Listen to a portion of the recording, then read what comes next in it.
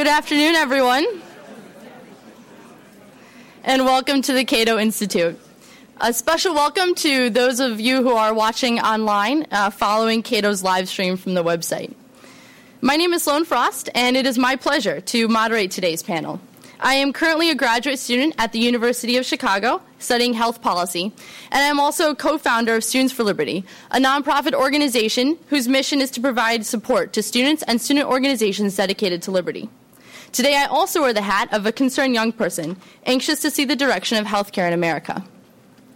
Every day, our generation sifts through thousands of blog updates, RSS feeds, and emails from colleagues and professors. It's an uphill battle to stay up to date on current affairs, let alone understand a 2,000-page bill that overhauls 1/6 of our economy. The healthcare debate raged this past year between experts and pundits weighing in on a variety of issues. Many of them were largely irrelevant to us. Stories of Medicare restructuring, end-of-life care, and doc fixes. Somehow, our generation of 18 to 29-year-olds was discarded as an irrelevant group. After all, we are not known for our campaign contributions. And most of our concerns went completely unaddressed. In fact, the things that are most important to us seem the least important to politicians. Such questions as, how will our student health insurance be affected? Can we get health insurance that fits our needs, or do we need to get a plan pre-approved by the government? And when we do have health insurance, how do we actually get health care? Will we get to see the doctors, or do we have to wait months just to get a basic appointment? Anyone who is called to schedule a doctor's appointment knows that simply having health insurance does not mean you can see the doctor whenever you want. Especially if 30 million new people are joining the system, will we have to wait even longer to get the care that we have been promised? These concerns don't even begin to address the long-term issues of healthcare overhaul. As we enter the workforce and begin to pay higher taxes, will those funds go to cover high-quality services or just foot the bill for another generation's care? Reports are coming out every day of Medicare recipients losing benefits because of funding shortfalls and doctors who can no longer afford to treat patients that have government insurance. And if taxes continue to rise to pay for this system, does that mean we save less for our own care? Unlike the government, we're actually constrained by our budgets.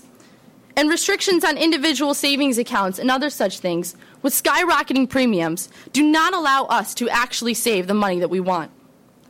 Budget constraints are an all too familiar story for our classmates who are in medical school, the very people on whom we will rely for future health care.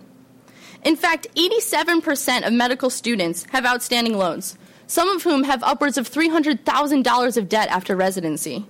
With financial problems like these, reform is more like restriction. The so-called reforms funding also begs the question, are we simply the financiers of a broken system, or can we in fact be the ones to turn it around and improve access to high-quality medicine for a nation in need of new direction? Certainly no one would argue that our parents and grandparents don't deserve access to care, but at what cost? Medical health insurance trust fund assets will be gone in the next 7 years, but the new bill creates an entirely new trust fund, deceptively called the Class Act, and it uses the same broken financing system. What gives Congress the right to tax us more when they cannot balance current programs?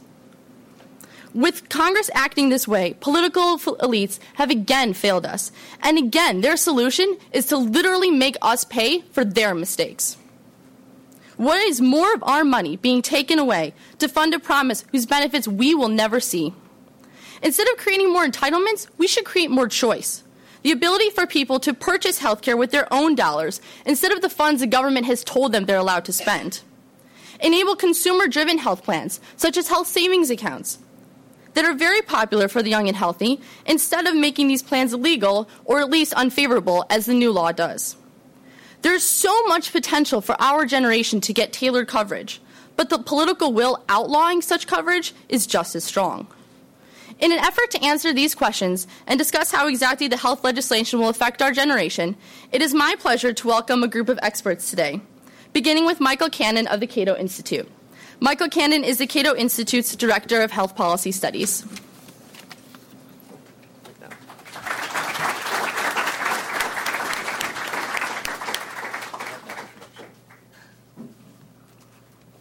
Thank you, Sloan. Thank you all for coming here. I want to assure you that if you're a young adult, you are not irrelevant to Obamacare. They just don't want you to know how you are relevant. And I hope to explain that to you today. Let's see. I think that's me. Boom. There we go. First, I want to talk about the basic outline, the basic structure of this new law. Obamacare, its main elements are basically comprised of a three-legged stool. First is what is best described as some price controls that the law imposes on health insurance. Whenever you hear someone talking about bans on exclusions or denials for pre-existing conditions, or bans on health rating or community rating, these are all price controls, and I'll explain why. The next leg of this stool is a mandate on nearly all Americans to purchase health insurance, which is necessary to fix the problems caused by the price controls, and I'll explain why. And then the third leg of this crickety stool is a raft of new subsidies that are necessary to fix the problems caused by the mandate. And you sort of get the sense that this sounds a little bit like the old woman who swallowed a fly, although Obamacare probably has us swallowing the goat by now, if not the horse. So I'll be explaining how all these, how each of these follows from the one before, and I'll start with the price controls. But before I explain the price controls on health insurance, we'll have to talk a little bit about how health insurance markets work. Now, insurance redistributes money from people who don't need any medical care to similar people who need medical care because they suffered an injury or an illness. Let's say that after the insurance companies ask us all the worthwhile questions that they can think of, they can group us into 5 categories based on our predicted or expected medical expenses. Let's say that Group A here is the healthiest and Group E is the least healthy. And that these represent their predicted health expenses, or the average predicted health expenses for a given year. Now, most people in Group A aren't going to need any medical care in a given year, but some of them will. And by the end of the year, you see how much and who needs how much. And the insurance company charges everyone a premium based on the average expected medical expenses for people in the group, plus administrative costs. And then the people who don't need that medical care, their premiums end up subsidizing the people who do need medical care. Okay, pretty straightforward. Same thing happens in Group B and Group C and so forth. Now, in a competitive marketplace, insurers are going to charge premiums that correspond to the risk that they're assuming.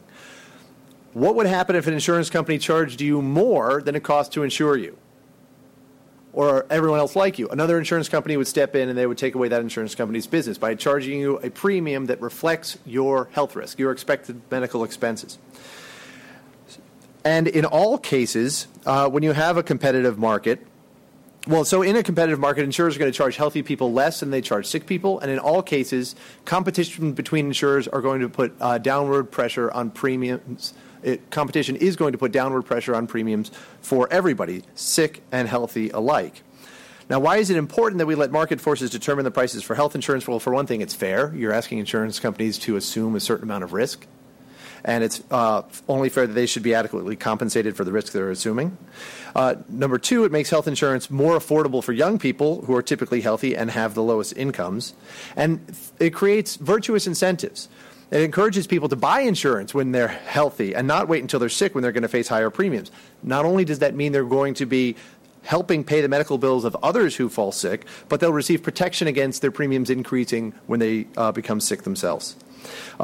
Another virtuous incentive, it encourages or discourages unhealthy behaviors like smoking or obesity because it assigns a price to those behaviors. And if you engage in those behaviors, you'll pay more. If you still engage in them, it has another benefit. It allows you to tell nosy people, leave me alone, I'm paying my way. And finally, high prices for the sick encourage insurers and providers to make health insurance and medical care less costly. Find innovative ways to do that. There's still a problem, though, which is that some sick people, some folks over in that E category, can't afford health insurance and therefore can't afford the expensive medical care that they need.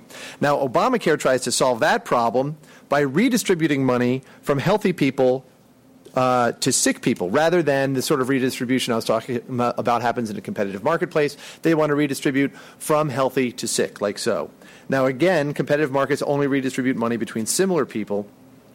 Obamacare wants to redistribute resources among dissimilar people, and in the process, it is going to do more harm than good. And here's how.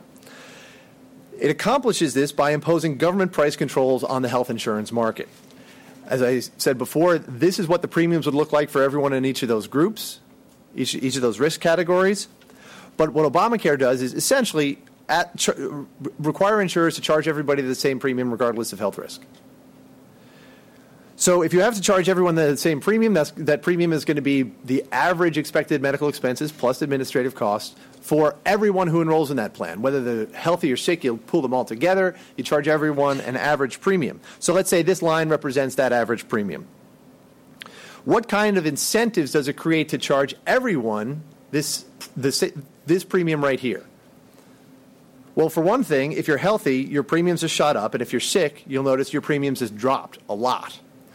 Now, how much do your premiums drop? Did your premiums go up if you're healthy? There have been a couple estimates of what this will do to premiums for healthy people, or what Obamacare will do. Rand says they'll rise by an average of 17%. Millman gives a range of 10 to 30 with an average of 15. Another group, Shout America, says up to 50%. Now, think about the incentives that creates. Healthy people just saw their premiums rise. What are they going to do? Well, a lot of them are going to stop buying health insurance, not just because their premiums just went up, but keep in mind, the government has told insurance companies they have to charge everyone the same regardless of health risk. So if those now healthy people drop their insurance and fall ill, they can sign up and get insurance at the same price as everyone else. So for healthy people, excuse me, including most young adults, dropping out of the market is almost a risk-free proposition, and that's what's happening in Massachusetts, which has already enacted a law like Obamacare. Thousands of people have dropped out of the market. They're only buying insurance when they need it. They run up expensive medical bills, insurance pays it, and then they stop paying their premiums as soon as they get all the medical care that they need. Now, what happens when premiums fall for older and sicker people? Well, they buy more health insurance because demand curves slope downward. They value health insurance. The price just fell. They buy more of it because they have more insurance. They go to the doctor more often. They have more tests and scans and treatments. They file more claims. Economists call that moral hazard. Now, what happens when you have both healthy people dropping out of the pool and sick people buying more insurance and filing more claims? What happens to the cost of the average person in that insurance pool? Well, it rises, and as a result, insurance companies have to increase the premiums to reflect that. That, in turn, causes more healthy people to drop out because their premiums just went up again, and that causes premiums to rise even more. So these estimates that I showed you probably don't capture the full impact that Obamacare will have on your health insurance premiums because that dynamic will keep on increasing your premiums over time. Now, Obamacare's price controls don't look exactly like this. It's not what they call pure community rating. Right? It allows for some variation between young and old. It looks more like this. But because these are price controls, they have the same principal holds and will have largely the same effects. Obamacare will tax young adults like you to subsidize older adults like your parents who generally have more money than you do. It's pretty perverse when you think about it, and it's why people like you will try to avoid that tax by not purchasing insurance. And it's because people like you will try to avoid that tax that Obamacare then mandates that everyone must purchase health insurance. This is what we call the second leg of the stool, we call the individual mandate. A legal requirement that everyone has to purchase a government-defined essential package of health insurance coverage or else pay a fine and maybe even face jail time. Now, what goes into that essential benefits package? Well, anything that the Congress and the Department of Health and Human Services says will go in that benefits package. If you don't purchase coverage for preventive care, I'm talking 100% coverage for preventive care already, you'll have to do so under this law. One insurance company estimates that'll increase premiums for people affected by 3 to 4%. The Obama administration just released some estimates that said that the requirements that you purchase coverage without any annual or lifetime limits will increase premiums for some people by 7% or more. Those are just 2 or 3 of the mandates. There are going to be lots of other mandates that are heaped on. If history is any guide, what's going to happen is this this package of essential benefits is going to grow more and more costly, driving premiums up higher and higher. If you don't buy this mandated coverage, you're going to face fines and possibly jail time. You don't buy the health insurance, you pay a penalty. You don't pay the penalty, they impose another fine on you. You don't pay that fine, you go to jail.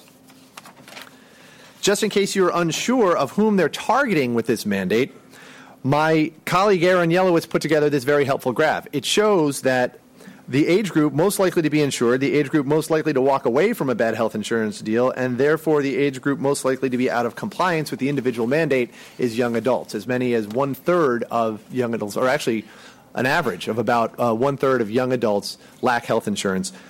You are the folks that this mandate is targeting.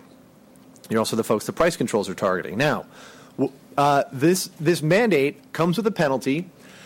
In order to get the Obamacare through Congress, they had to make the penalty really kind of small. It seems sort of mean to put, and there's a lot of opposition to a really expensive penalty. So the penalty is only a fraction. It varies depending on your income, but it's only a fraction of the cost of the insurance that they want you to purchase. So a lot of people may still not purchase health insurance because it's less expensive for them to just pay the penalty. And remember, the insurance company has to take you whenever you fall sick and charge you premium and not charge you more because you're sick. So we did a study here at the Cato Institute. We estimated that single adults could save up to $3,000 and families of four could save up to $8,000 per year by dropping coverage, paying the penalty, and pocketing what they would have spent on health insurance premiums. And as I mentioned already, this is already happening in Massachusetts, where people are opting out of the market and jumping back in when they need medical care. Another note about Massachusetts. A study I conducted with an adjunct scholar here at Cato, the aforementioned Aaron Yelowitz, found that because Massachusetts enacted a law similar to Obamacare, young people are avoiding the state because the cost of living is so much greater. There's a special tax that's targeted at them. About 60% fewer young adults are relocating there than before.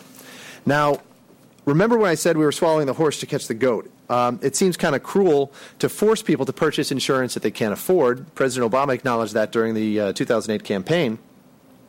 Candidate Obama, I should say. So Obamacare also includes subsidies to help people purchase health insurance and comply with the mandate. Now, whenever a young adult complains that Obamacare is going to gouge them, the administration will answer, don't worry, there will be subsidies for people like you. A couple things about that. First, the president himself acknowledges that in Massachusetts anyway, those subsidies aren't enough. That a lot of people are still worse off as a result of that law. An analysis by the insurer WellPoint suggests that a lot of young people would still be worse off even with Obamacare's subsidies. Let's say you're a single adult in Columbus or Indianapolis. If you make just $30,000 a year, WellPoint estimates your premiums could double even after you account for the subsidies. And if you make $42,000 a year, your premiums could triple. Second, if you're one of the single adults lucky enough to receive these subsidies, you will face implicit marginal tax rates around 50 to 60%. That's compared to the 30% marginal tax rate that you would face under current law. Of course, at certain points, your implicit marginal tax rate would spike to over 100%. That is, if you work harder, you get less money. The same thing would happen if you started a family and were making between $23,000 and $100,000 a year. Your implicit marginal tax rate would hover in the neighborhood of 60 to 70% and occasionally spike as high as 200%. This is a pretty good way to trap people in poverty. Obamacare loves young adults so much, it wants to keep them poor. So I think I'm running low on time. I'll recap by pointing out that Obamacare's price controls tax young adults to subsidize older adults who have more money than young adults do. The individual mandate is designed to prevent you from avoiding that tax, and the subsidies that they offer really won't save you, and if you do get them, they'll probably trap you and lots of other people in low-wage jobs. Now, there's a lot more to be said about how Obamacare will reduce the quality of care you receive when you inevitably fall sick. I'll leave that to Grace Marie to discuss.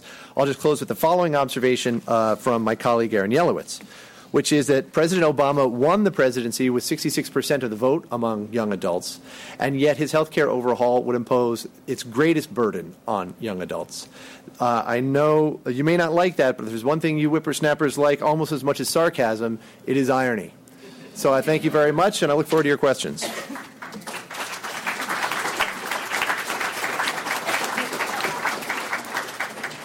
Gonna let that stay flashing. I like the irony.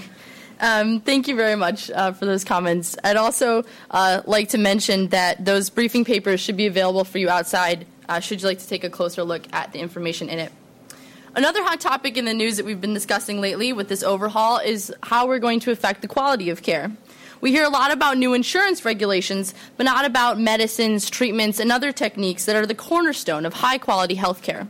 Our generation is going to see the long-term effects of any limits to innovation, to incentives to provide better care from providers, and not just for those with chronic illnesses. Grace Marie Turner will discuss these issues today. She is founder and president of the Galen Institute, a public policy research organization that promotes an informed debate over free market health policy.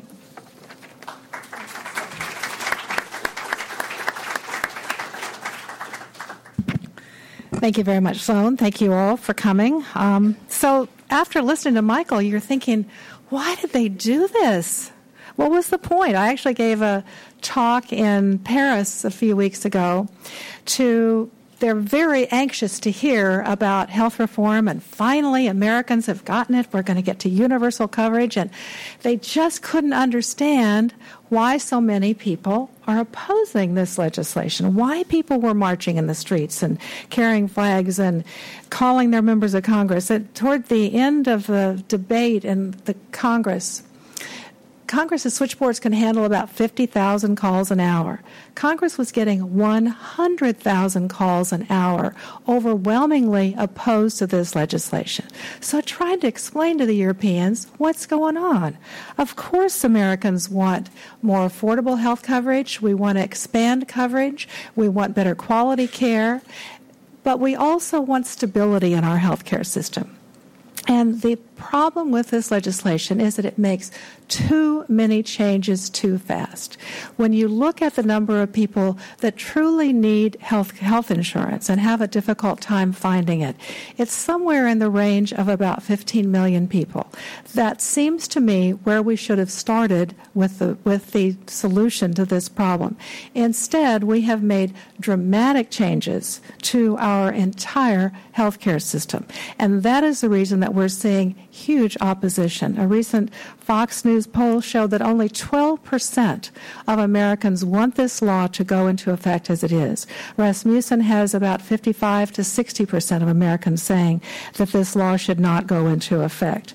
So the architecture of the law, 32 million people are going to get health insurance. 16 million of them through Medicaid, program designed for lower income Americans.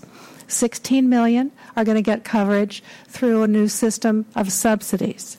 But to do this, we are going to impose $500 billion in new taxes on Americans and about $575 billion in cuts to the Medicare program.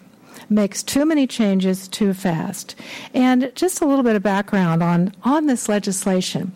You know, in your civics classes, you learned that for a bill to become a law, that the same legislation has to pass both the House and the Senate.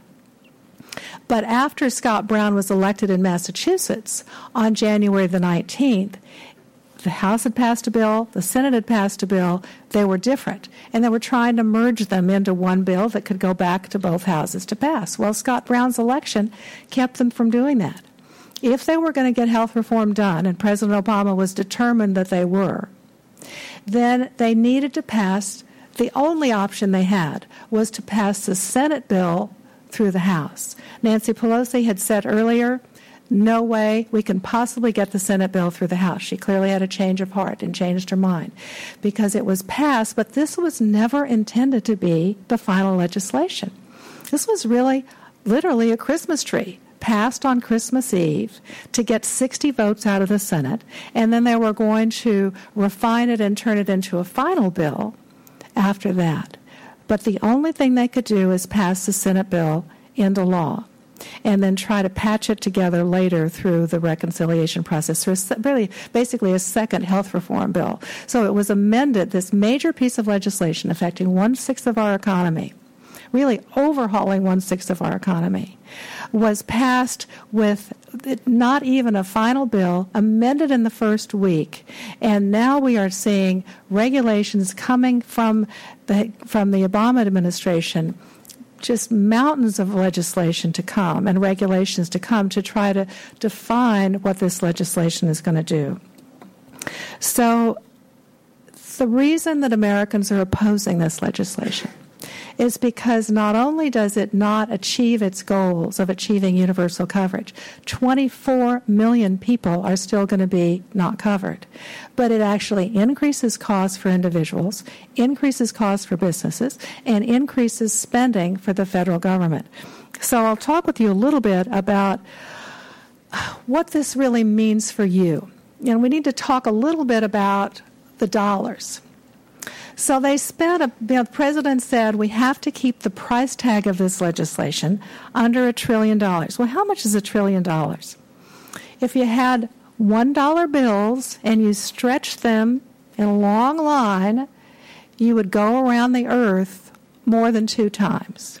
That's how much $1 trillion is. We hear $1 billion, we hear $1 million, we hear $1 trillion. What's the difference? $1 trillion is an enormous amount of money. $1 billion, you've lived 1 billion seconds when you're 32 years old. So to live 1 trillion seconds, you'd have to live to be 32,000 years old. So we just passed the $11 trillion mark in our national debt. And the reason this is important is that this is real dollars that are going to have to be paid back to somebody sometime. If you had that same stack of $1 bills and you stack them up, you would make the stack as high as the tallest skyscraper in the world in Dubai. And you would be able to have 1.5 million stacks of $1 bills to show the national debt of $11 trillion. And it really gets worse than that, because the Medicare program is $38 trillion in debt. So these are huge numbers that are going to have a huge impact on America in the decades to come, and our ability to be able to continue to be a productive society that rewards you for saving and investment and hard work and taking risk, or whether or not this money is simply going to continue to be funneled more and more into the government to fund old debt and benefits, health benefits, Medicare benefits for people like me. Because this money that I've been paying through my whole life into Medicare hasn't been put aside, just like Social Security. It's just been going to fund current benefits. So this is hugely consequential, and there is a major reason, not only at the level of premiums that Michael was talking about, but at the level of government spending, of what this is going to mean for your future and for this country. So what is going to happen as a result of Obamacare? Health care costs are going to continue to rise. You're going to continue to subsidize health insurance for older Americans, as Michael explained. Taxes increasing, federal deficit, jobs creation. Let's just talk about each one of these. Congressional Budget Office has said that if we did nothing, that health insurance premiums for a family purchasing insurance in the individual market would be about $13,000 a year. With Obamacare passed, that family will be paying about more than $15,000 a year for that same policy. So with Obamacare, health insurance costs are going to go up faster than they would have without reform. And because of the community rating provisions that Michael explained to you, you're going to pay more than you otherwise would if you were buying health insurance in the open market. New York has a community rating provision, and basically it says that young adults have to pay basically the same premiums as older Americans. Well, what happens? Young people don't buy coverage. People don't buy coverage until they're sick, because they've got a guaranteed issue provision. So we see in Massachusetts and New York a lot of the dysfunctionality of these policies that are now coming as a result of Obamacare. You're going to pay at least 17% more, perhaps as much as 50% more, maybe 2 or 3 times more, depending upon what city and what state that you live in, as a result of Obamacare's provisions. Now, there are subsidies, and people are saying, well, young people earn less, and therefore they'll be eligible for the subsidies. But that's a little bit like saying that you're going to take a transfusion out of one arm and put it into the other arm. You're ultimately paying for all of this. There's no free money out there. So these subsidies that get laundered through the federal government and laundered through the political process wind up ultimately being paid by you all, even if it may appear for a moment that health insurance is subsidized. The insurance is going to be much more expensive, and the mandates are going to be much more strict to purchase much more generous coverage than you very likely would have on your own. Taxes are absolutely going to increase. The president said nobody's going to pay taxes. This is only a tax on higher income individuals. But there are $500 billion in taxes in this legislation.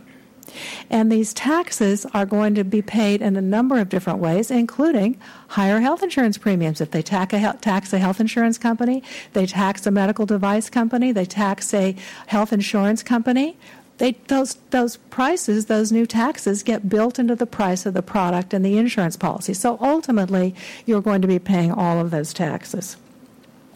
The federal deficit absolutely is going to increase. Jim Capretta from the Ethics and Public Policy Center has done some research really looking at whether or not we are going to be subsidizing just 16 million Americans additionally. And he said that actually as many as 130 million Americans are in income categories that would qualify them for these subsidies. So if employers drop coverage, as Michael indicated many will, in order to be able to escape the penalties in Obamacare, then you're going to start to see many more people on subsidized coverage, further exacerbating the debt, even under the current assumptions. Because remember, I'm sure you've heard, that there are 10 years' worth of taxes that are collected under Obamacare, with only 6 years' worth of subsidy expenditures. But if you do 10 years worth of expenditures and 10 years worth of subsidies, then the cost of this law goes to $2.4 trillion. Once again, 6.5 times around the earth in $1 bills. Jobs creation, a huge issue. It's going to suffer because employers are now disincentivized to hire people, especially entry-level employees.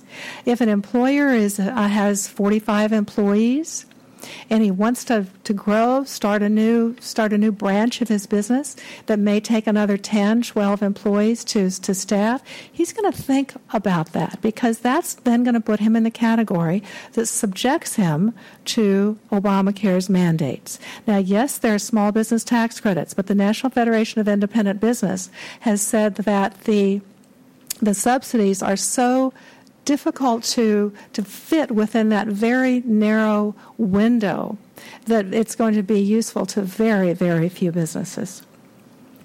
There is a better way. If, in fact, majority of you were to qualify for subsidies under Obamacare, that would mean that you would very likely be on the Medicaid program. Medicaid pays doctors so little in most states that most doctors can't afford to see patients. And so that's why they wind up going to hospital emergency rooms. That's not the coverage you want.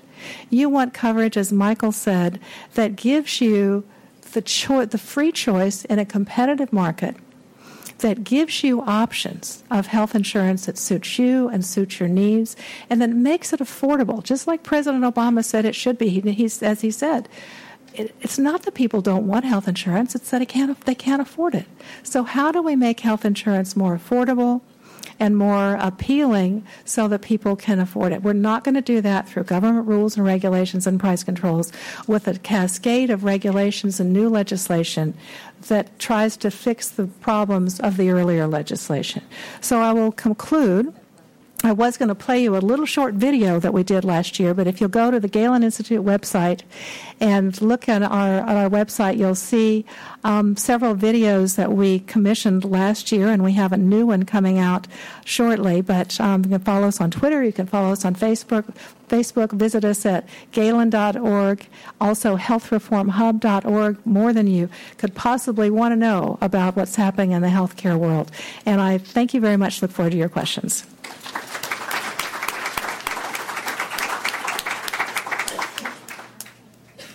I know I'll certainly be visiting those websites. And there's so much to digest, as Ms. Turner was saying, and I know there's a lot for us to go through today. But there's still a huge component we haven't discussed, which are the polls showing the relationship that we as young people have as the news of Obamacare continues to come out. A new Gallup poll that was released Tuesday showed that we have a steady trend of not liking what's been happening. Many of us are still skeptical about how this is actually going to improve our system. So I'm happy to introduce Kellyanne Elizabeth Conway to highlight our generation's reaction to the changes. She is founder and president of polling company Eek and Women Trend, a privately held women-owned corporation founded in 1995.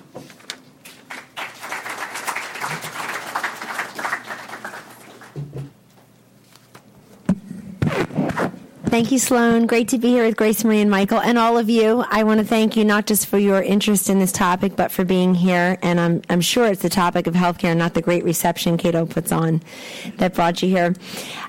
My perspective today is through the lens of young people. And my perspective is not the impact. You've heard that from two really great experts. And particularly in the case of Grace Marie, I knew her many, many years ago during the first healthcare battle in 1994, when Clinton Care was around, and it struck me at some point when I kept on running into the same people during this most recent healthcare debate. Oh, we had this battle 15 years ago. Oh, I remember back 16 years ago. That in addition to you not being involved in that debate, one Barack Obama was not involved in that debate. And it's a very serious matter because a lot of the folks on the Hill or in policy shops or in the government elsewise were somehow involved with that in 1993-94 during the Clinton administration, and he was not. And I think it showed insofar as there wasn't that perspective as to how much people disliked what they saw in 1993 and 1994 and why. And the reasons why really reverberated again. It was Groundhog Day all over again in looking at this. My lens is through young people, and I have to start by telling you that I happen to like very much young people. I think you get a bad rap, by and large. I think you got a very bad deal in this healthcare plan, but I think you get a bad rap in many corners. I employ young people. I have nieces who are young people and friends' children who are young people. I have very tiny children who one day will be young people. And I was once myself a young person. So I wanted to say from the beginning that the reason that I want to present to you today through the lens of what young people are telling pollsters is because I seriously think there's something that can be done about the current state of play and what has passed in moving forward. I really don't like to have the rear view mirror of, oh, this was awful and this is terrible and you couldn't do anything about it, so now you're really stuck. I think that in moving forward, there are many things that we can do to really activate and inform and educate ourselves. I do think you got a bad deal through Obamacare, and there are a couple of reasons. My colleagues have touched on some of them. One is that it's easy to ignore young people in the political process. The uptick in turnout in 2008, notwithstanding, young people do underperform their population numbers at the ballot box. Older people overperform their population numbers at the ballot box, meaning as a percentage of our nation's population. And so it's easy to ignore you. You don't have a, quote, coalition or association of young people, or you don't have, you're not big joiners. You're not big members of things. You're much more the rugged individualist. I happen to think that's a great strength for these generations, or this generation. But at the same time, it's easy to pull one over on you here in Washington. It's also a bad deal for you because just think about any transaction you would want to do. Maybe you'd first go online and you would try to figure out the system. You try to say, I want to buy something new. I want to buy a service that either I don't have and think I should have, or I used to have, or that I currently have but want to trade up or want to get better value. And so what do? You start to comparison shop. You start to look across state lines on the internet and see what's available. You start to look for the best value, and value may begin for you with a matter of dollars and cents, but may also be about quality and the ability to trade in that product or get a refund, or value may also be a great customer service type of deal. It might be a warranty. It might be any number of things. But value to you is how you define it objectively and subjectively. And perhaps you also want to negotiate the price. None of that, ladies and gentlemen, none of that exists with respect to healthcare reform. There's a reason that you see ads for car insurance all of the time, auto insurance all the time, and never for health insurance, with very few exceptions. Because you can't go across state lines and purchase health insurance, nor can about 1,600 companies in this country cannot sell it to you across state lines. And none of that was touched in 2,700 pages of Obamacare. None of it, not even in a single footnote. Some sections go on and on and on and on and on, not even in a footnote. Your generation doesn't trust, my former profession, lawyers very much, doesn't think much of the legal system and our clogged dockets and our over-litigious society, of which you're really not very active litigants, by and large. The 2,700 pages, not a single touch, not a single mention, not even a footnote, not a tab and a page, not a throwaway comment about tort reform, about limiting liability, to help all these runaway medical malpractice suits and verdicts against our doctors. And I tend to believe in the essential wisdom of people, including younger people. You do the math. You're smart enough to do the math. We're going to now put 30 million plus new people on the healthcare rolls and not add a single doctor. Does that add up to you? But nobody ever really says it that way. It says blah, blah, blah, 2,700 pages worth, and not that. So that's simple math for you. Health insurance, you can't cost compare. It is what it is. It's going to cost you what it's going to cost you. And Grace Marie and Michael have very deftly laid that out for you today. And on top of that, think about this with any product or service you might want to buy. Not only can you trade it in for a better option, but you could be penalized, including criminal penalties, jail time, and certainly financial fines, money fines, for not purchasing the product or service that you're not quite enamored with. I think it's like shopping in a Soviet Safeway. There are no choices. There is no value, even now. So let's get started here. Okay. Pre-healthcare reform, we did a survey at my firm for United Healthcare in the old Golden Rule. Grace Marie will remember.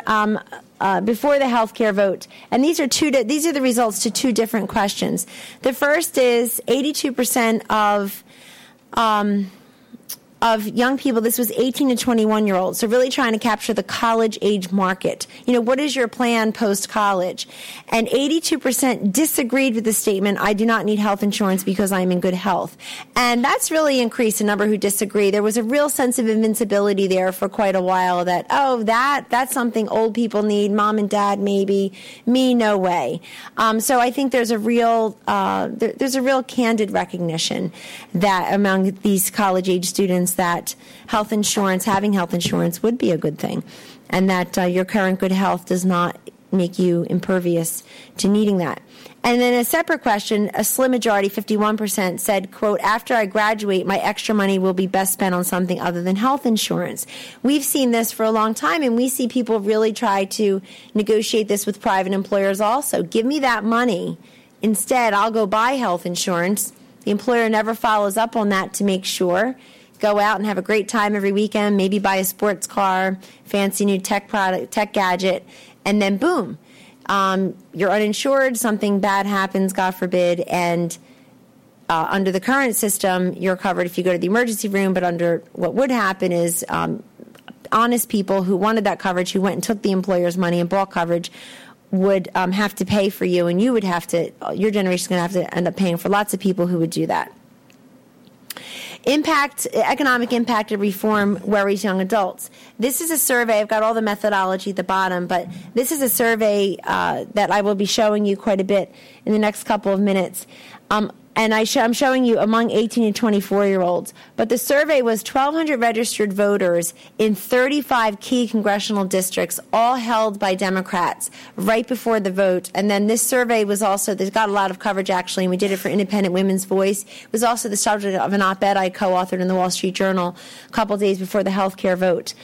But look at this. Young people agree, disagree. The only way to improve the healthcare system is for the government to mandate everyone to have health insurance. 2/3, roughly the same number who supported President Obama, actually, in 2008, disagree with that. And that's exactly what this healthcare plan is. People can call it whatever they want. That's what it is. That's what the effect is. We as a nation can't afford to pay for the current health care legislation right now. 71% of young people agreeing. This is really key because for the first time since Gallup has been asking the question, Gallup asked this great question. I wish it were mine, but they asked this fantastic question. Looking ahead 25 years from now, what will be the most important problem facing the country? And for years, during the heyday of Al Gore, it was the environment. Before that, it was terrorism. It's been the economy and education here and there. It's now, for the first time, federal budget deficit. And that is really embedded in answers like this, where people say, excuse me, we are so saddled with debt. We are spending money on bailouts and bailing out Detroit, bailing out your neighbor's mortgage, bailing out Wall Street, bailing out Greece now, and spending on such ridiculous things. We just can't afford to do this right now. A similar number, 3/4 saying current legislation gives government too big a role in the healthcare system. That's really important because people do believe the younger you are, the more blind faith and enthusiasm you have for the government. But yours is a very libertarian generation, and I'm saying it at the Cato Institute. It's a very libertarian generation. And there is a natural suspicion, I think an earned suspicion, for institutions, including government. And then finally, 8 and 10, this is a very resonant point that all the generations are making. This is just the wrong priority right now. And for all the distraction and lack of focus, healthcare is actually up there. Moving on, again, before the vote, asking younger people, do you favor or oppose the health care bills being discussed in Congress? So just generally speaking. And you had an 11-point difference between favorability and opposition. And in fact, the intensities were similar. You had about roughly 1/5 of young people ages 18 to 29 saying, I'm strongly supportive of the current health care bills, and I strongly oppose them. And these data were in January before the March vote. And now after, this is right before the vote, again, early March. Nope, that's going the wrong way. See, I'm Gen Y, so I know technology, but not as well as you do. So here, yeah, meaning the arrow. In the days leading up to the vote, unconvinced of the legislation's merits. And I think this is really important because if you listen to the statements on the floor of the House and you even look at some things that were entered into the congressional record, you were being used as the reason this really had to pass. And I thought that was particularly disingenuous, if not ironic. And the you, because of the strong numbers supporting the president when he was elected, the Democrats when they were elected, and one would think by extension the major centerpiece of their domestic agenda.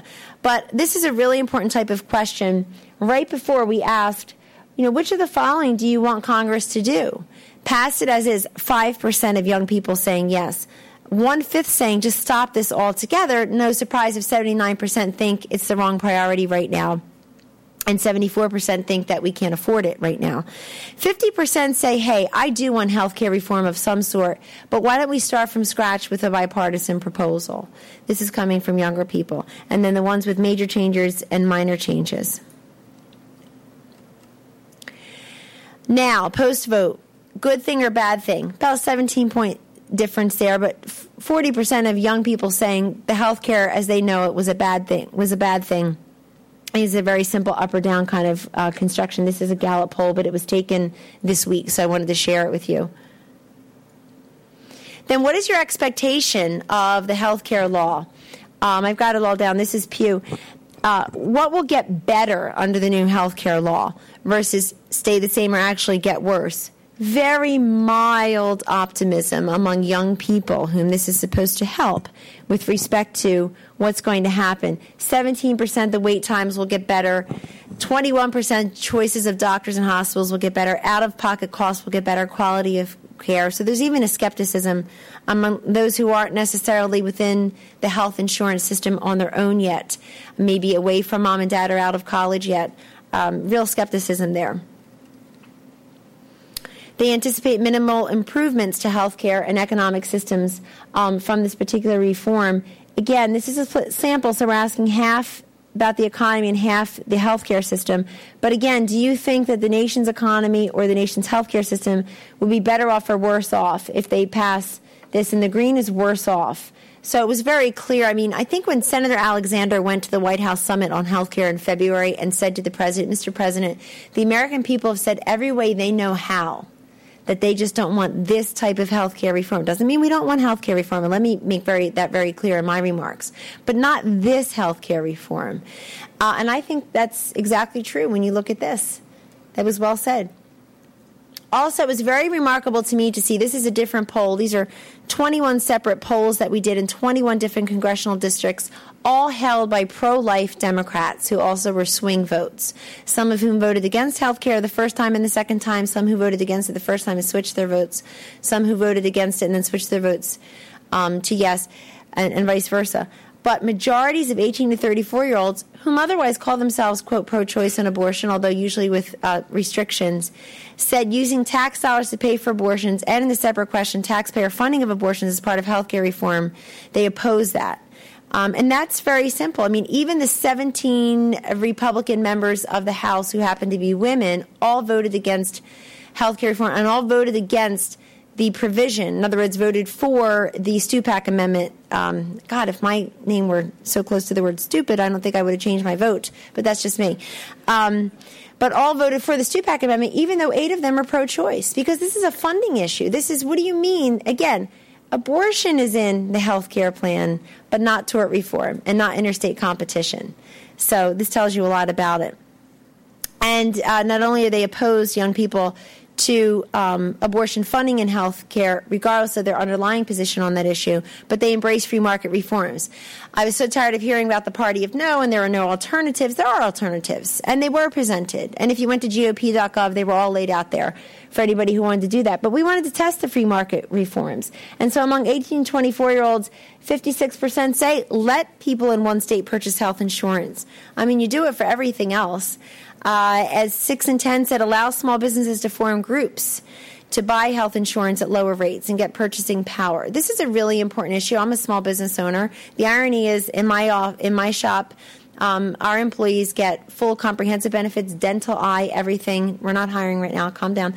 But, all of that. And when I looked at Obamacare and I asked people in the know and asked our attorney, my folks would be worse off by miles. But I just give them health care reform as it's one of the benefits that attracts them to employment, I guess, or retains them, and frankly just respects them as individuals. But 3/4 of young people say enact provisions that allow people to buy health insurance on their own with the same tax benefits as people get. So there are free market reforms. When young people are respected enough to have them presented to them, they embrace them. There's also rejection of cost shifting in healthcare. I know this looks like a very long, person one says this, person two says, it's a heck of a lot better than asking the ridiculous polling questions like, do you support or oppose healthcare reform? It's like trying to find who's a likely voter this year. The worst way to find out is ask, are you likely to vote? Oh, absolutely. Vote? I'll be right there. Yep, I eat all my green vegetables. I never cheat on my wife for my taxes. I'm in church every Sunday and Wednesday. I'll be right there to vote. So, asking, do you support or oppose health care reform sounds great. Many people did at the beginning. Then they found out what was meant by health care reform. So it's really important to respect people's intelligence enough and to be fair that everybody answering a question, regardless of gender, race, economic, household economics, work status, certainly formal education level, understands through the same lens. So everybody has read the same thing here. And all you see is that people would prefer that that people should not be required necessarily to shift the cost. Let me just quickly, why do I mention Obama? Because it's important, because young people supported him so heavily, and his numbers now 56-41 among young people, but on the economy it's reversed, upside down, and on healthcare it's even worse. 44% approve, 53% disapprove. And this is just a remarkable turnaround, and it did not come from nowhere. It's they've been paying attention, they've been doing the math.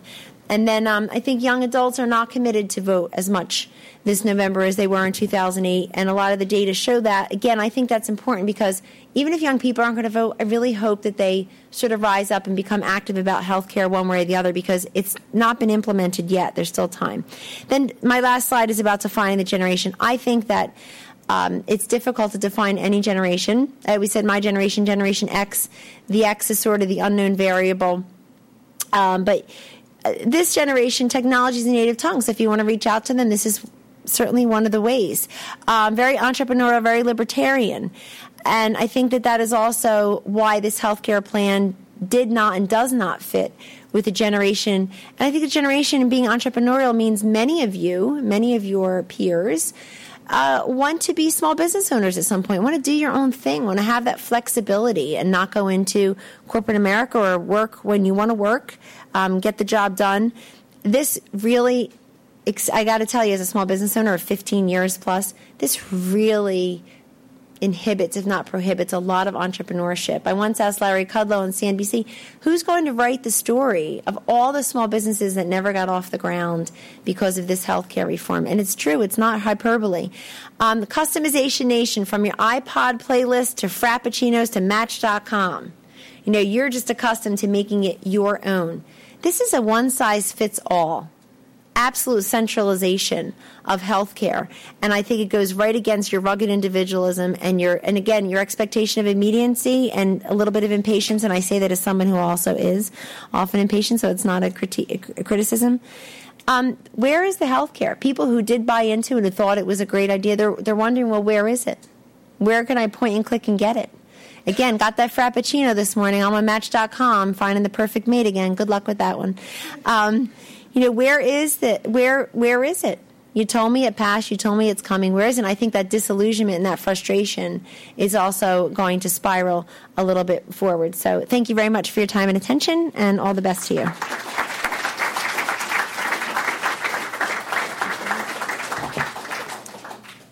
That was certainly bleak that we've heard from the panelists, although I am going to use that shopping in a Soviet Safeway, if you don't mind. That's great. Thank you.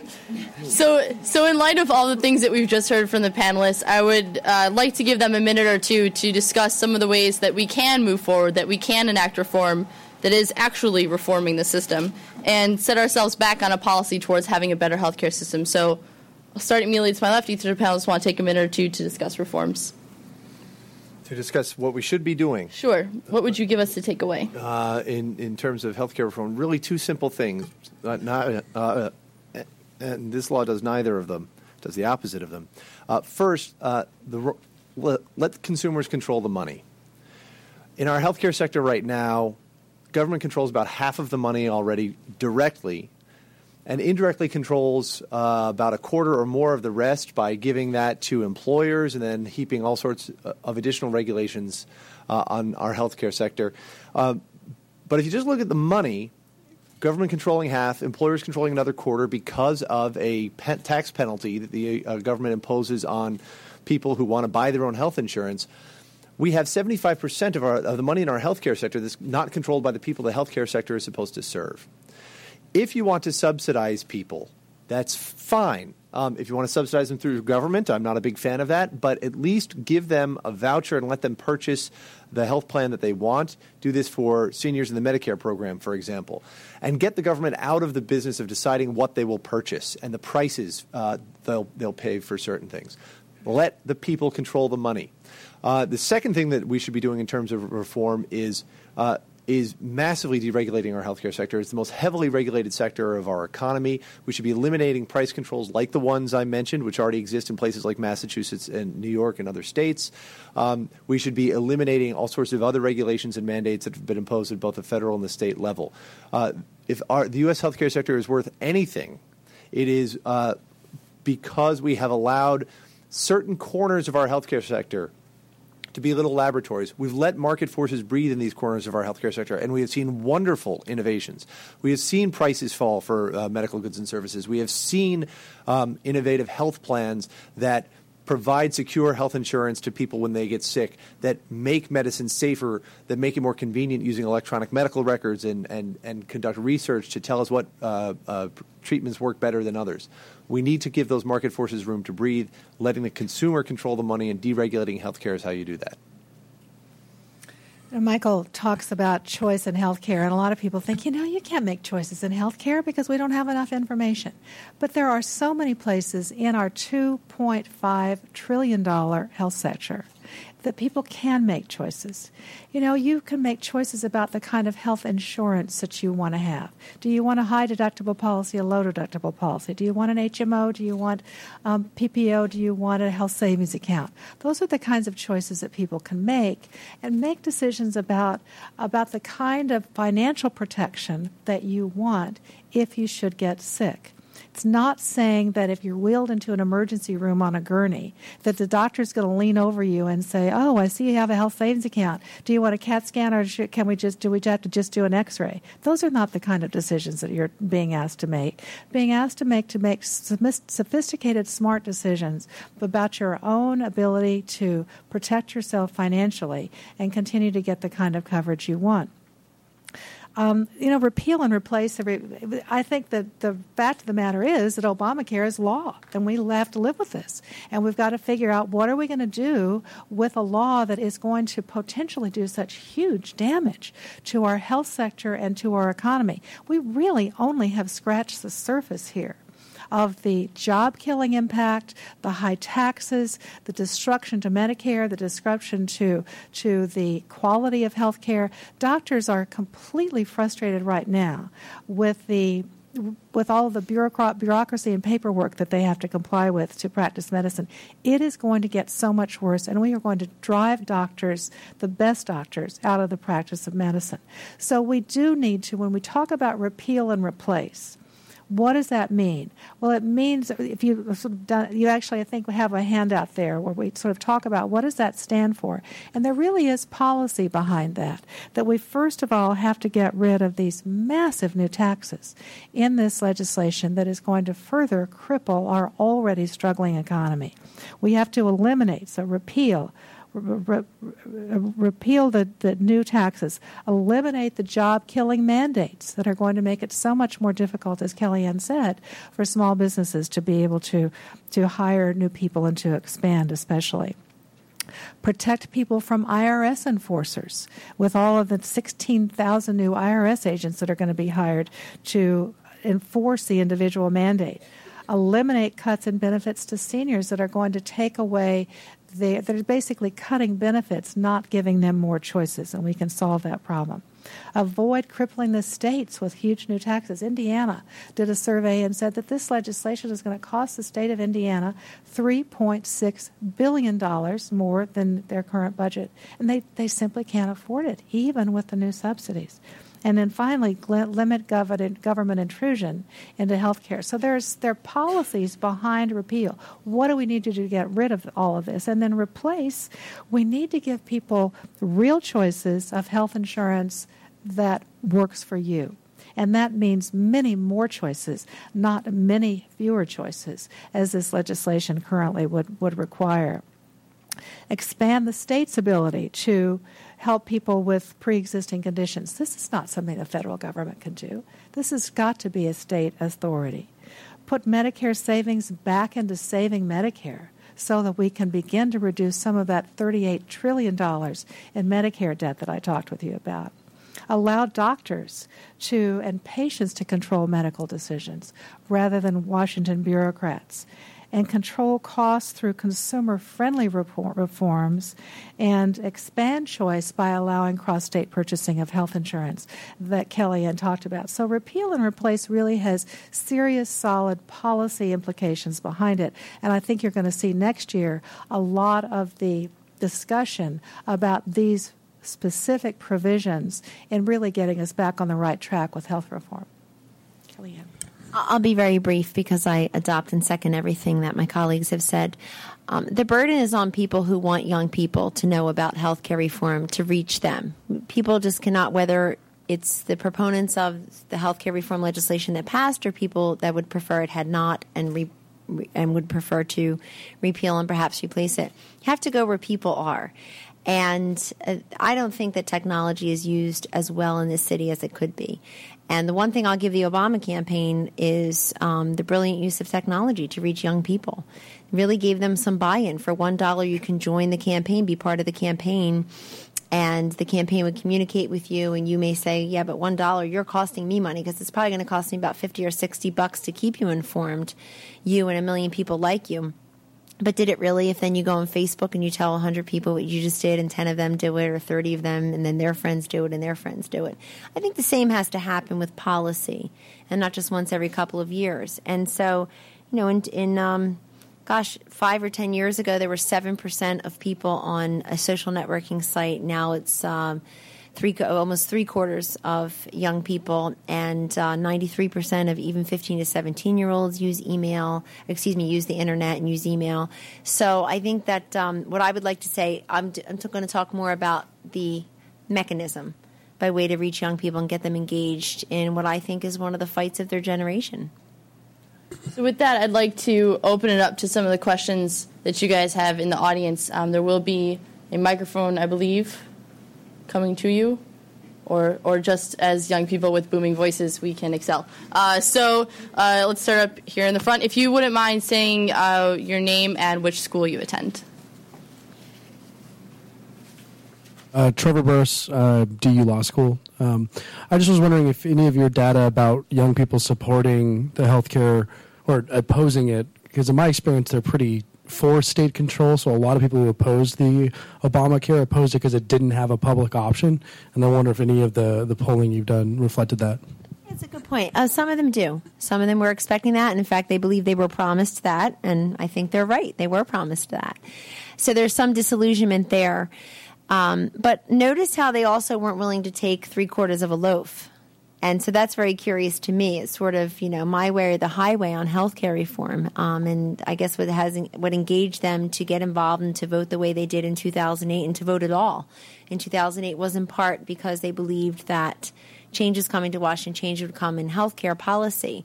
And so they were not willing to compromise even a little bit. So there is some of that is embedded in those numbers, but the larger portion of it is that young people are just reflective of what happened to the population generally. That I think the proponents of this kind of healthcare reform came out and believed most people, particularly women, looked at it as a heartstrings issue. So if I could just keep leading with these heart-wrenching anecdotes of the woman who was denied the mammogram 3 times, the 8-year-old boy who did not get the transplant on time, that people will say, that just so angers me in a country such as ours. Why does that happen? I'm for healthcare reform. And instead, and believe me, they're still leading with those anecdotes. Again, if you paid attention to the White House summit, every single Democrat who led, Harry Reid led with one, Nancy Pelosi, they all led with, I just got a letter from so-and-so, and I just got a call in my district so-and-so. Folks, we are a compassionate people. We all feel very, very badly about all of that. There's just no question. But that's not, in the end, the way most Americans, including young people, looked at health care reform. They didn't look at it anecdotally. They looked at it economically. And they did not like the costs and consequences. They did not like the implications. And frankly, and I don't blame you for this, don't really like being saddled with the bill long term.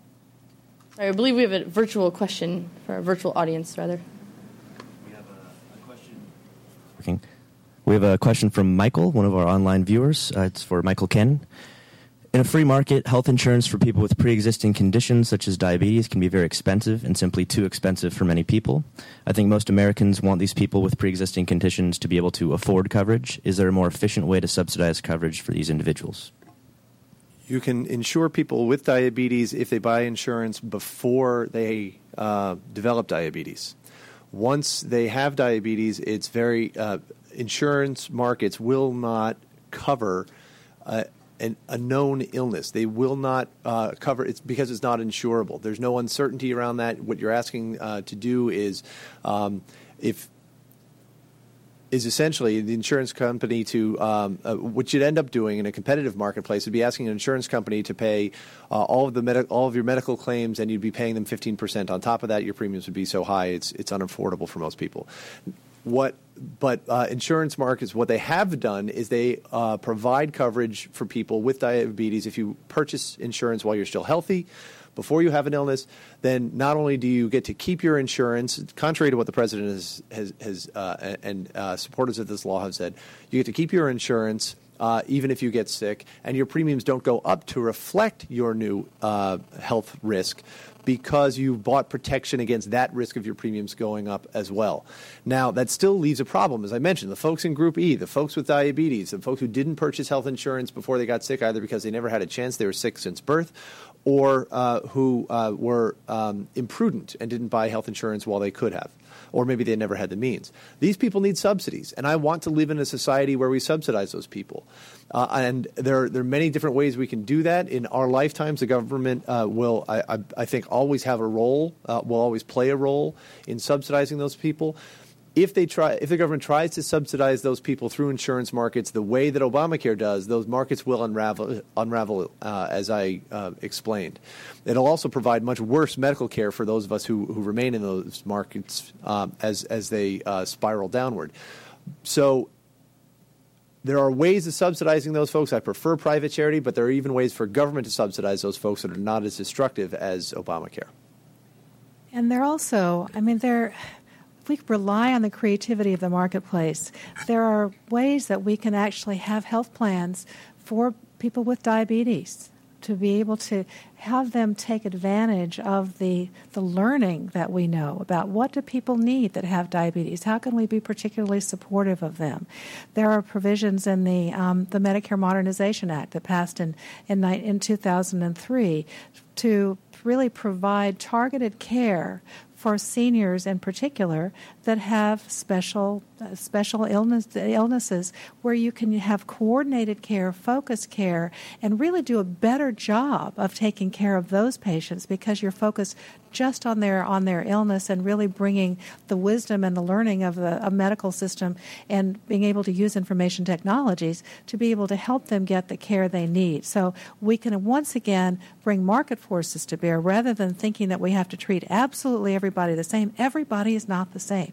And some people need specialized care, and the market could provide better care for people if we would allow that to happen.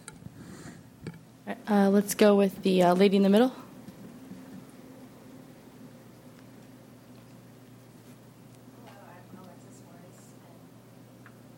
It takes a minute, a second. I'm Alexis Weiss, and I'm from the University of Chicago. And my question is about public option. Early in the debate, we heard a lot about we should have public option and we shouldn't. And my question, and I've heard, I was just wondering what your analysis was on what the public option would have done, and if that is it at least the one good thing you can say that we dropped it, or do you think we should have it? I'm afraid I lied because we could not hear you after a second or a minute. The microphone didn't pick up. So the question was about a public option. Did we do better for having dropped that from the law? Grace Marie, do you want to take that first? Well, if you just look at some of the data, I think there's a reason that Congress, which really wanted to pass this legislation, and Nancy Pelosi really wanted to have a public option, the data just didn't support it.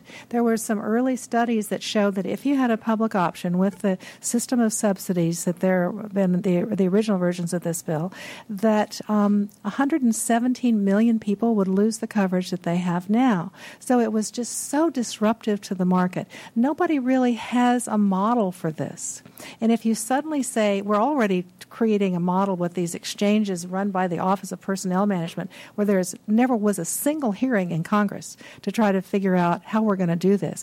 But then you'd be creating whole new insurance plans that we have no experience in doing. 117 million people in these plans. It was way too much change, way too fast. And even Democrats in Congress began to say, that's too much, we can't go there. After enormous number of changes in this legislation, I think it showed you it's not where our country is. It's not where our culture is. And it simply, we didn't have the expertise, the person power to be able to make that work. I think that, can I take a stab at that?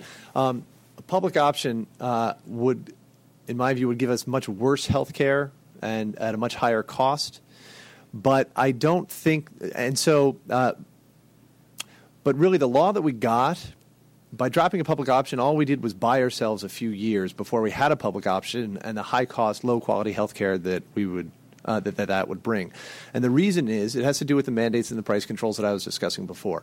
Those are going to cause the private market to collapse.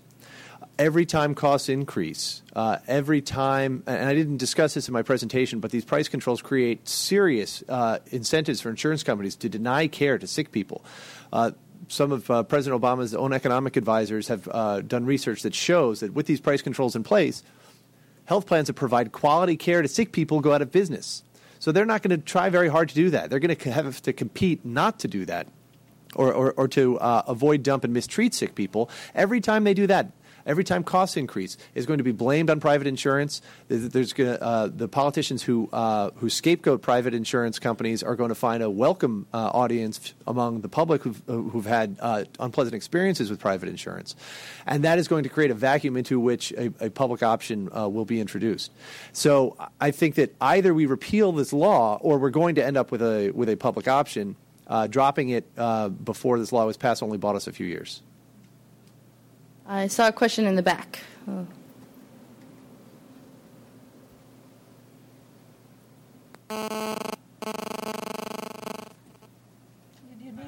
You need it for the web. Right, for the online audience. Okay. I'm a little bit curious because no one on the panel mentioned the fact that the bill provides for coverage. I'm sorry, I'm Brent from University of Richmond. But I'm surprised that no one mentioned that the bill provides coverage for us on a plan until we turn 26, which is basically the entire age range that your whole presentation is about, 23 to 26, and that's in the bill. So I'm just curious as to maybe why that was omitted. I actually try to forget that.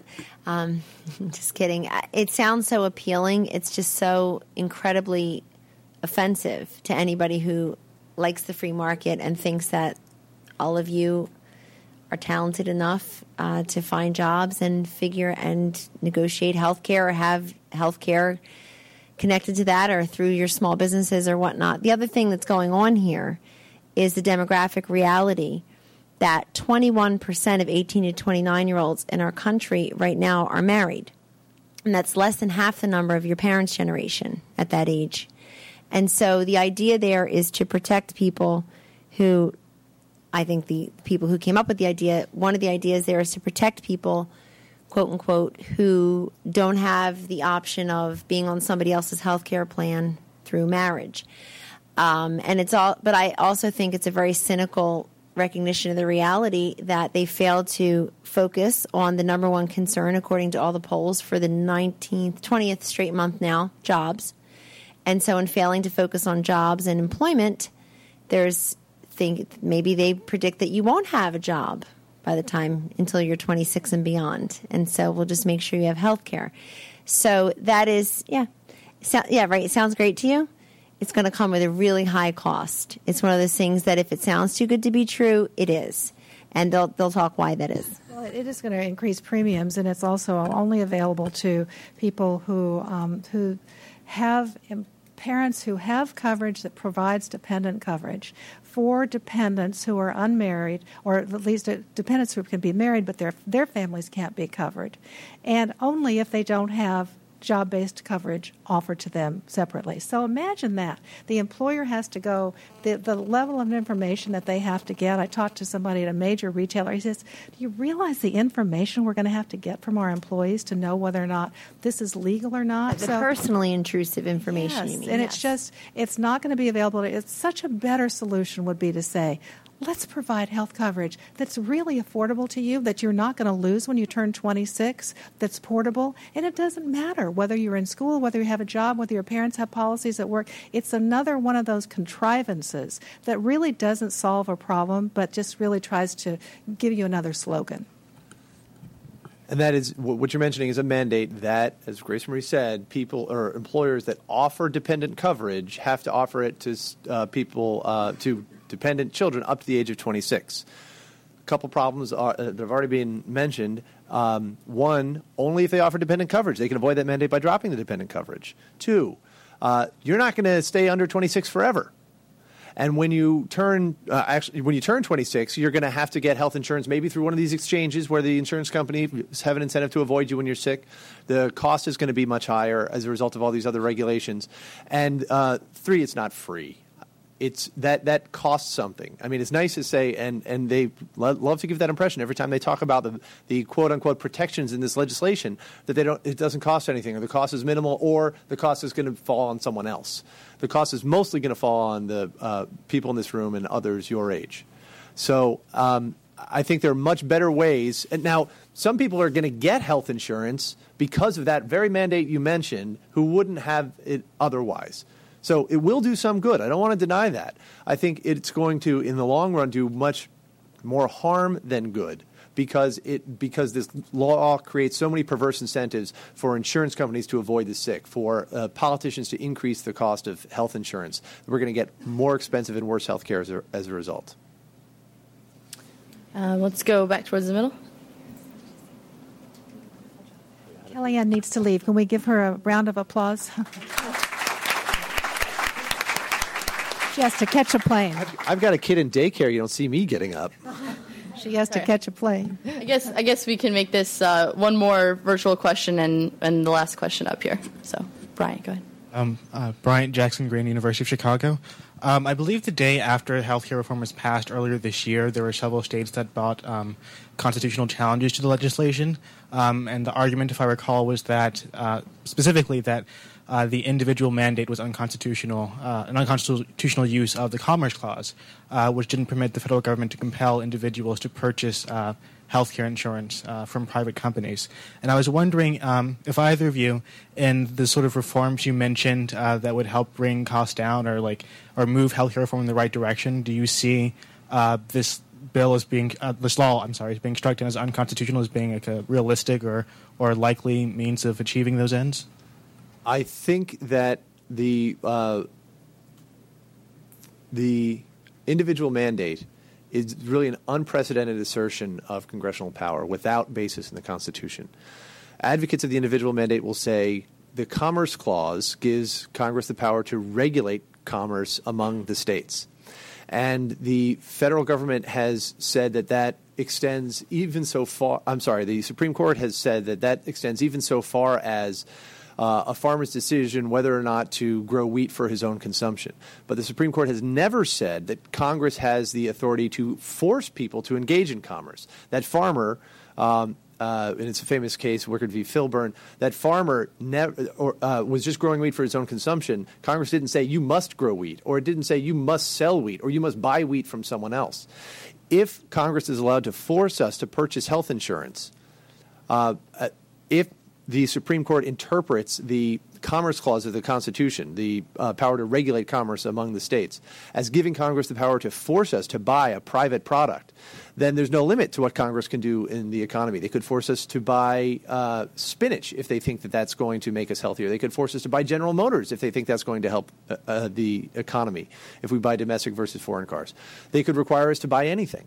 And so I do think that there is an argument to be made that under the Supreme Court's constitutional jurisprudence, which is something quite distinct from the Constitution itself, that Congress has this power. There is that argument to be made. I think it falls flat though, because this is such an extreme stretching of the plain text of the Constitution that it cannot be supported by that text.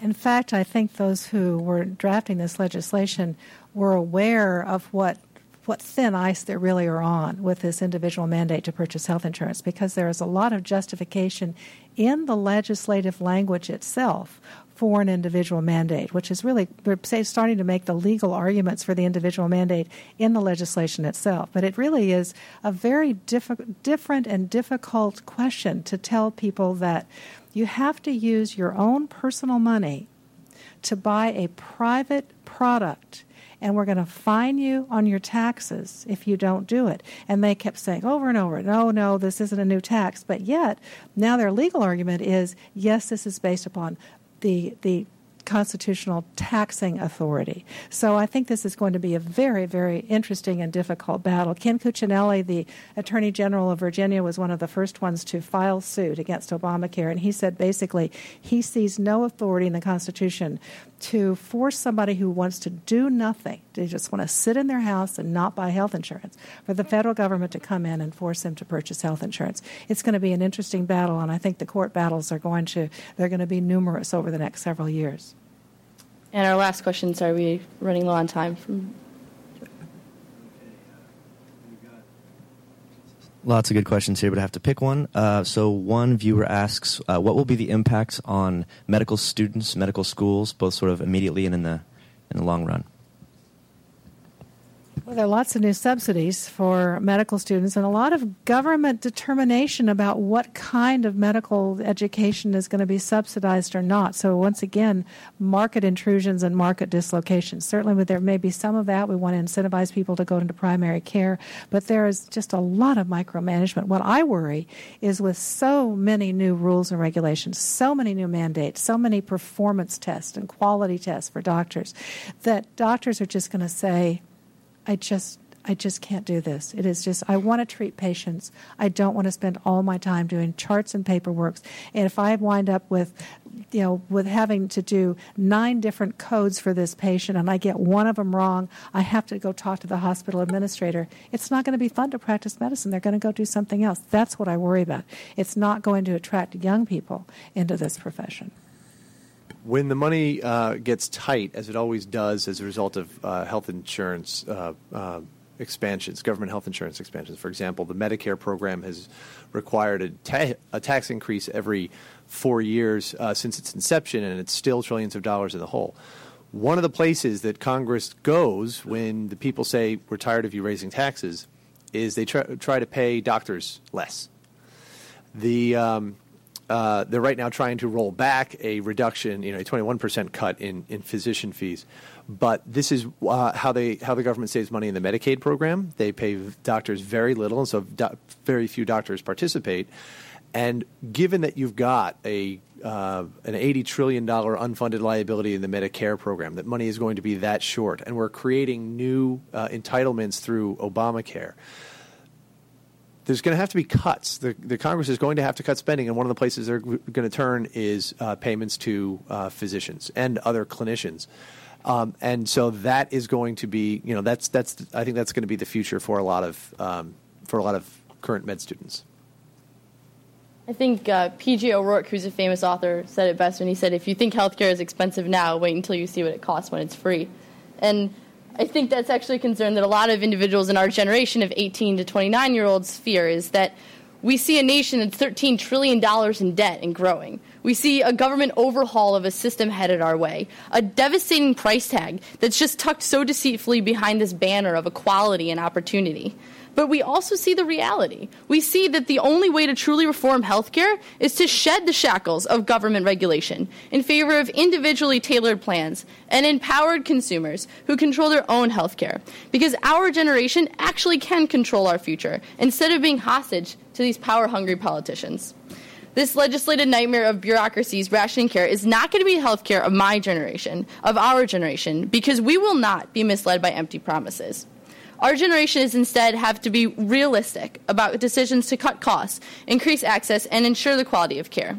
And we've seen how these goals can be accomplished by a program that taxes us to subsidize those that are healthier and wealthier.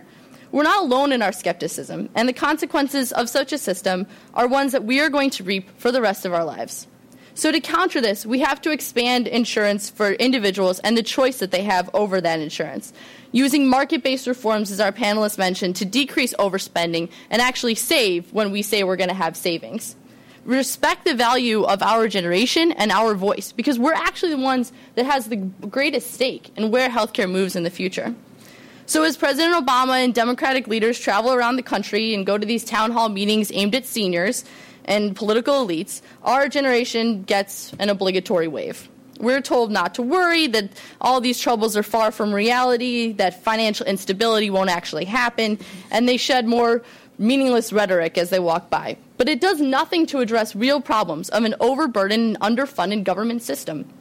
These acts are all symptoms of an overreaching policy, a system of health care that cares neither for the sick nor the young, neither for the disadvantaged nor the unemployed, but instead caters to bureaucracy and special interests.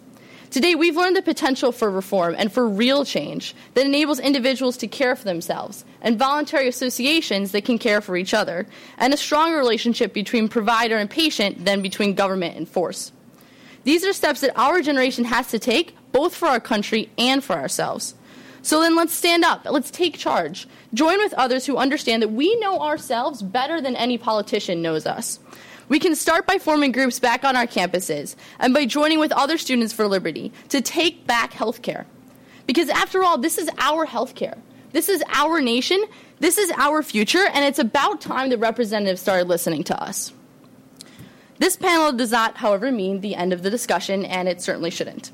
So in the interest of continuing discussion about how the overhaul will affect our generation, I'd like to invite everyone upstairs to join us for a reception, where there will also be more literature available from Cato Institute, Galen Institute, and Students for Liberty. And for those who would like to watch the webcast of this panel, please visit the Cato website at catooncampus.org. For those who love the auditorium and student events, I would like to invite you to return for a debate on libertarianism versus conservatism here on July 14th. And the next Cato on Campus event will be on Friday, July 23rd, and feature a discussion on how the greening of America affects our generation. It should be another great event, and I really encourage all of you to attend.